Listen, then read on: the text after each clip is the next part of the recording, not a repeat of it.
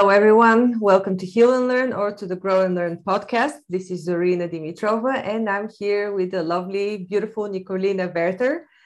Hi, Nicolina. Hello. Welcome back. Hi. Yeah, welcome. Well, nice to see you back. Good. I like that. So Nicolina is an embodiment coach, success coach. She helps specifically people in entertainment, in the music industry, with creative industries. She helps them to overcome sensitivities and shyness. Right? So we've had a few talks about shy people, how to overcome.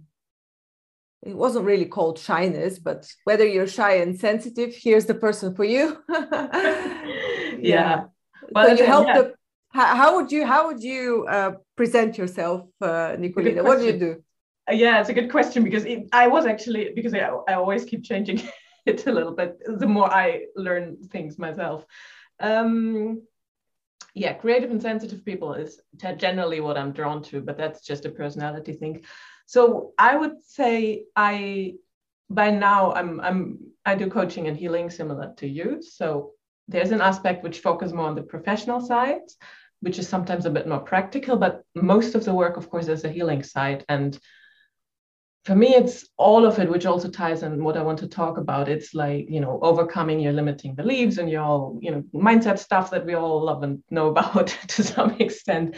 It's changing how you feel. So you're able to, for example, take actions, move forward and align with what you want to create. And then the last thing, which I kind of added with the embodiment work, so that's been the newest edition, was really changing your cells, like as in really getting your body aligned. Like I find when we heal, we always need all three levels in order to then easily and smoothly move to whatever it is that we want to create. And if we, depending on how we've grown up, that can be more difficult for some people than for others. And that's where, like, call it shyness or, people who are not naturally, maybe I don't really use the word shyness normally, but maybe feel insecure or not yet like they're really able to just go for things and don't have self-doubt going on, or procrastination, or all these things that stop us in our lives, or weird habits or something.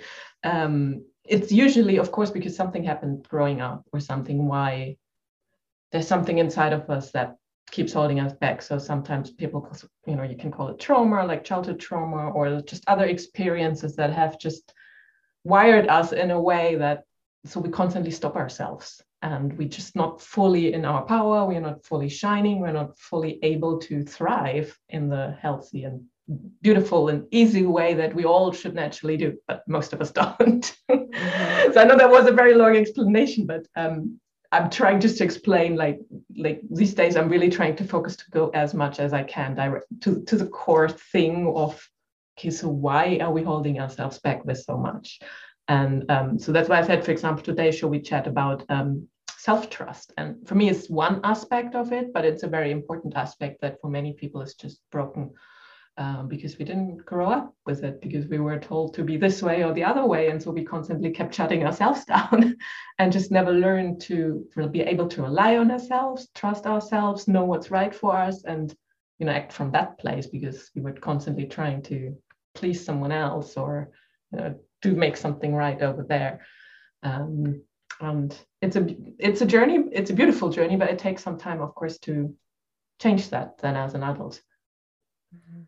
Well, I had a client recently who told me that apparently about 20 to 30%, if not 30%, I think she said, of all people are hypersensitive, so overly sensitive. Yeah. And you're specifically focusing on sensitive people. So I thought, wow, that's really bullseye, because from what I've observed, self-confidence and oversensitivity and shyness are somehow linked, because people that are overly sensitive, and I am also talking from experience, when I am in this state of oversensitivity,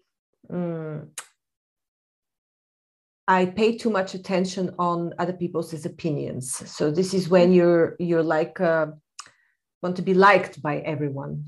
Usually that's one aspect, that you always have to consider other people rather than what you desire. And I was thinking today, just before our talk, about an experience I had when I had to exert self-trust. So what is the most memorable experience for me, where I would say I trusted my gut, I trusted my intuition, and how did I feel before that? And I'll tell you the story. So just to give you an idea of what my thought process was. So about, I don't know, 13 years ago, 12, 13 years ago, I wanted to do an MBA study. And it was a very expensive one. And at the time, I was in a steady relationship. And my mom was very much against me going. And I needed her support partially. And so she was so much against it and gave me such an opposition that for about 2 weeks, it really blocked me. And I was already accepted at the school, by the way. But you know, the whole thing of like, you're not going, you're going to ruin your life, more or less. It sounds ridiculous now, looking back, but that was the case. And within those 2 weeks, I started having physical expressions of my dissatisfaction. So my body was fighting it. So I started getting pimples, started getting fat. I got 2 or 3 white hairs within 2 or 3 weeks. And it was really like my body was rebelling and breaking. And I think this is one of the things that we do, that is a sign for us to trust. The body is such a good advisor, and you're especially a specialist on embodiment. Like the body tells you immediately whether you should trust yourself, whether it's what you want, because in the end, whether it's the right thing for you or not, it's what you want. This is what matters, because you can never know what the outcome would be. Maybe you made a mistake, but that's your path. You're supposed to go through this mistake, but it's your choice, right? Yeah. And I think you really touched on a beautiful point. I mean, exactly like this, if you can feel that bodily sense, amazing. I think for many people, we can't, or at least we couldn't originally, because we always shut it down, because it wasn't safe to do as a kid. Like you said, right? We grow up, and depending on how we grew up, if it wasn't the right circumstances, we were constantly trying to make it right for everyone around us. And that's, I think, is one of the theories. There are lots of theories. Some people say you are born hypersensitive. I think that's a general opinion. I'm very careful these days what I say, because there are different theories out there. But there's also, of course, this aspect that if you had to constantly look at what's going on with your caregivers, because you can rely on them in the way that you would have, like should have, that might be also why you're becoming hypersensitive, because you're constantly watching out for, okay, what's going on? You're not really safe in yourself to act the way you want. And that's also often when you shut, of course, your bodily sensations down, because there's too much information, or information you don't want. And that's when, we have to unravel all these things later in life to have that information again, which, like you say, once you can access it can be overwhelming at times, if you haven't learned yet how to be with it. But it's also, at the same time, it's beautiful information. So if you can access it, it's really great. If you can access your intuition, it's actually saving you a lot of trouble, because if you don't listen to your intuition, you start getting bodily aches. And the thing is, you will, or your body will show some way. It will be so much in your face that you won't be able to avoid it. There's something totally wrong with your choice and with what you're doing, and you're starting getting ill, sick, nose running, I don't know, hip hurts, whatever. And I've also noticed through another experience that the body part, or the part of the body that will call and say there's something wrong in your environment, in your thinking, in your emotions, because it's a response to your emotions, to you fighting against something. So the body part that will respond is usually a body part that was active at a previous instance. So you have to see the first time when you had this, the first experience, and note and remember what happened. What were you fighting against? What was the situation? What emotions you got? So this is usually the same situation that you get yourself into again. The body is very intelligent. So yeah, absolutely. I don't know if you work much with body, because of course with healing tools you can always use your body like you said, for information.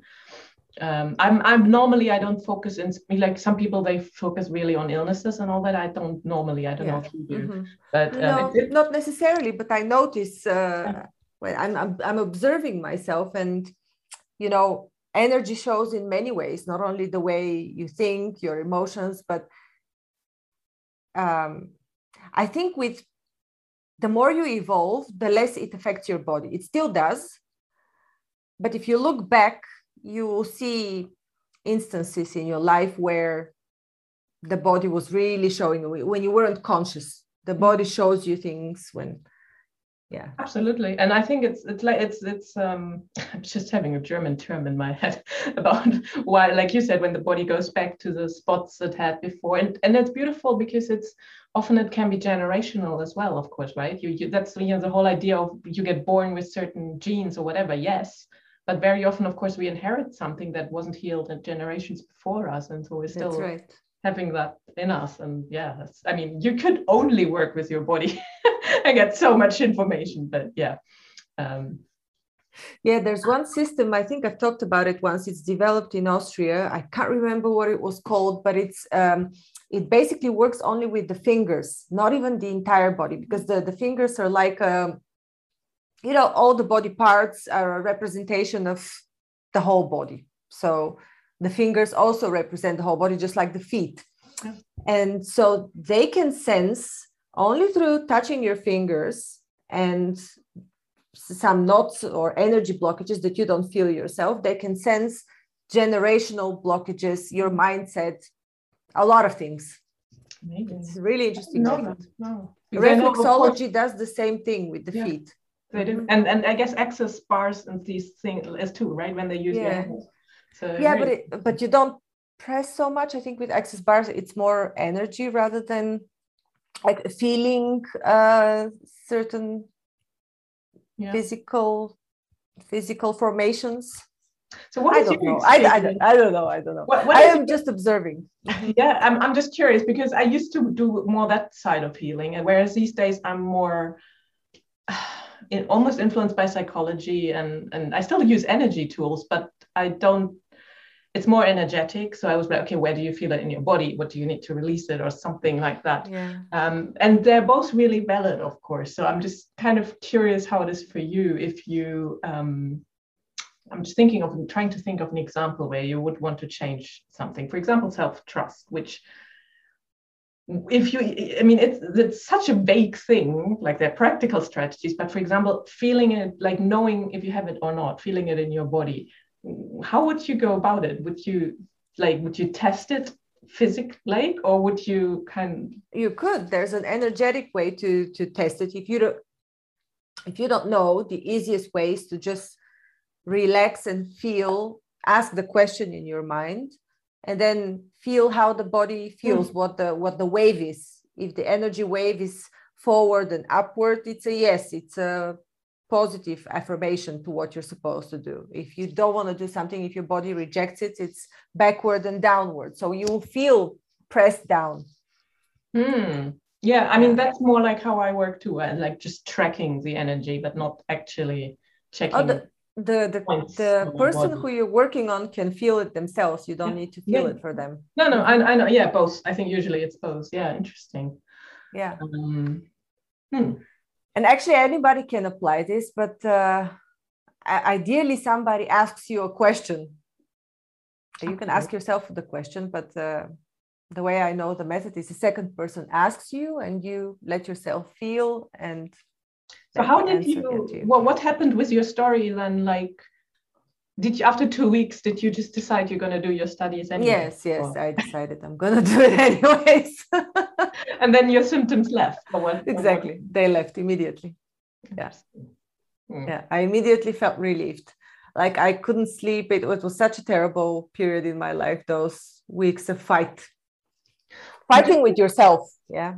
Absolutely. And again, like for me, that's where I always say, okay, let's start with awareness. I think I'm just thinking for someone who isn't yet used to that way, I'm kind of curious, were you already doing healing work? Like, how did you were you conscious of, okay, my body is protesting, or did you retrospectively realize what was going on? I was just thinking about this today. No, I actually, after the 2 weeks, I realized these were the symptoms of rejection, of disagreement, like strong disagreement. So I recognized it back then, but and at that time I was already practicing the Silva method, and I had Reiki, but I wasn't doing that to discover any information regarding this. I knew what my desire was. I was just I suppose it was a point of actively standing up for myself and saying, no, I am going to do it, like announcing to the world that was my actual intention. Amazing. Yeah. But it does definitely require at least some self-awareness, and not just shutting your symptoms down with pills either. Which some people do, you know. But I think that's also interesting what you say, because for me, that's the other aspect of self-trust. Like, one is feeling it, but the other one is kind of keeping promises to yourself, right? Or standing up for yourself. I mean, that's how you show yourself that you care and that you're there for you, and how you build trust in yourself, because, hey, yes, I'm doing what I actually want, right? So I think that's really beautiful, like as another example of how to get better at these things, is to actually then do whatever you notice, right? And not just be like, yeah, I get the message, but I'm not going to act on it. But to actually be like, okay, like I need to stand up maybe to your mother, or, you know, like to your partner, to your coworker, or to the world or something, and just be like, okay, I'm taking that so serious. I'm taking my own impulses and my own intuition and my own things so serious. I'm putting myself first. And I find that's another bit where sometimes people can get like, oh, because we didn't grow up like that, right? We were just like, oh my God, can't put myself first like that. But the good thing is everybody can find back in their lives a point in time or a moment, even if it's a very small moment, when they stood up for themselves. So the point is the trick is to remember this feeling, and to write it down as a success. You can even color it in a different color and make a list of your successes. This is when I stood up for myself, and remember these times and see that it wasn't easier, or in your perception, it wasn't easier than at the time you are experiencing a new difficulty. It was never easier. It just looks easier because you've overcome it. Yeah. I think that's I think that's already two beautiful points. Is the one thing is really listening to yourself, and then like with everything we're trying to cultivate, right? But then celebrating it and really acknowledging it, and be like, okay, look how far you've come. Because I don't know about you, I definitely still, I mean, it depends on where someone is on their own journey, but some people, some people are like you and me, we're healers or like therapists or whatever, it's easy for them if you've done work on yourself. But some people, for them, it's not easy because they haven't learned, they're still discovering all these things. It's never easy. Whatever you do, you just get bigger challenges, or challenges in a different form, but you're learning your whole life. And the thing is, you're building up muscle, just like when I told you can recall these moments. So whether you've been doing some consciousness work, or whether you haven't at all, it's new for you, you can still use this. You can still go back and remember when you were successful, when you overcame something, when you stood up for yourself. There were such moments in your life, for sure. Yeah. Otherwise, you probably wouldn't be alive. No, absolutely. But I think it's just important to remember. It's just important to remember that if you've overcome it once, you can overcome it twice. Yeah. And making plans for doing the next thing, isn't it? Like to challenge it, or go for the next thing that you want to grow into, move into, step into, like the next form of an identity, or whatever you want to call it. I'm just always thinking about if I have any concrete example. I mean, family members, for sure, I've experienced that too, standing up to family members. And even now, it seems it's a big topic in the recent month. I hear from a lot of people dealing with standing up for themselves, dealing with family members. It is, isn't it? I mean, I was actually thinking about that today. Or like, of course, the closer the people are to us and the longer they have been in our lives, the more we are used to each other's ways and ways of being. So if you want to, like, it's this whole classic idea of, oh, if you change, people might not like it. But when you're actually in it, it can feel really awkward because you're like, you're really clashing potentially. Like, I find, especially with family of origin, they made you who you are. And then you're kind of potentially doing something moving they really don't like. Yeah. Mm-hmm. It can be really, scary at first if you're not yet used to it. But that's how we strengthen ourselves, right? We become more aware of who we are and what wants to naturally express through us. Mm-hmm. And again, like, depending on... Go ahead. No, I'm just thinking, and of course, it's a bit of a Western idea too. Like in the West, we are much more, individual focused. If you go to a more Eastern country, they are much more in the collective. So I find sometimes they have a bit of a different view on that. Was raised in a Western society, so I'm more like, let's first focus on you and see what you want to express, and then we go back to the collective. But yeah, I know people do it a bit differently. Well, anyway you do it, the question is what makes you not only happy, but where the drive is, where the sparkle is in your life. So whether you call it the purpose or the right thing, or it is where you're drawn to, where the energy takes you. Mm-hmm. It's your path. So I think we're overcomplicating it when we're introducing maybe culture because still maybe it's a bigger challenge in other cultures where they need to stand up for themselves, where the family is so strong. It's even more difficult, I find. And I think it's different. Like you say, I mean, that maybe someone in different circumstances, they have a different purpose. So they will naturally go for something else that feels right to them. And that's how it's meant to be, isn't it? Mm-hmm. Yeah. Yeah. So what's your biggest advice, or your, let's say, top advice for people to trust themselves? Well, we already touched on the awareness piece. It always starts with that. I would actually say, well, listening to your body, yes. But apart from that, just making promises to yourself, small promises, and keeping them. And like simple things like, if you promise yourself you're going to eat healthy, are you doing it? And I know we could have a whole discussion of why you might not to, but in a way that's self-care, isn't it? Or you promise yourself you're going to have a break. Are you actually having your break? It comes back for me down to self-care as well.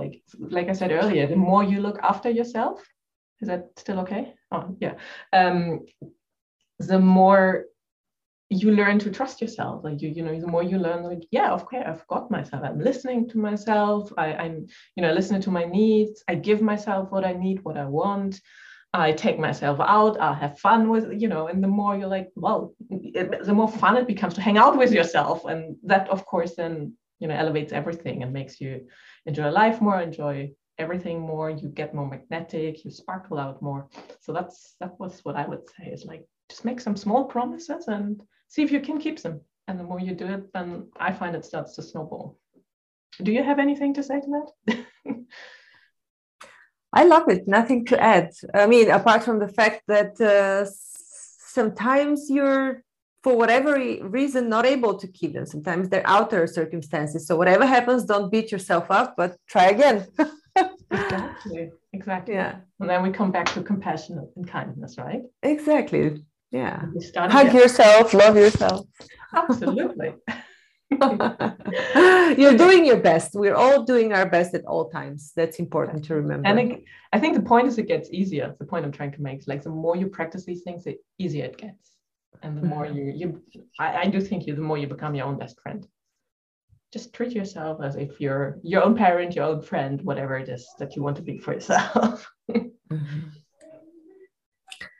Very pleasant talk. I always feel softer after talking to you, softer in a nice way. Yeah. And I always find like, because it's a consciousness thing. Like I find sometimes we get into the space where it's more like a co-creative thing, which I also really like.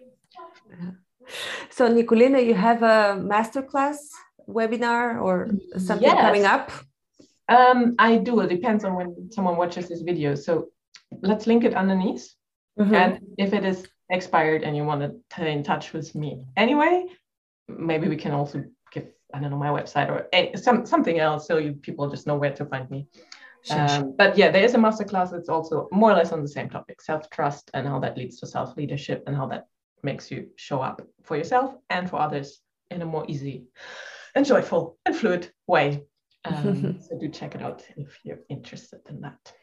And how can people contact you? I mean, of course, we'll list the link underneath, but maybe somebody wants to just write it down. What's the website? So yeah, the website is www.nicolinawerther.com. And there's also, I think, /say hi if you want to send me an email. Not everything on my website is up to date, but some things are. Yeah, I think that's the best thing. Obviously, social media, you find me on Instagram, YouTube, Facebook, even LinkedIn a little bit. So yeah, you find me if you need me. And info@nicolinawerther.com is my email if someone wants that. It's all straightforward. Thank you. Very soothing talk. I hope it was useful to people. Consider subscribing if you haven't yet. Exactly. I'll see you soon. Thank you. Oh, thank you for the great talk. Thank you. Thank you.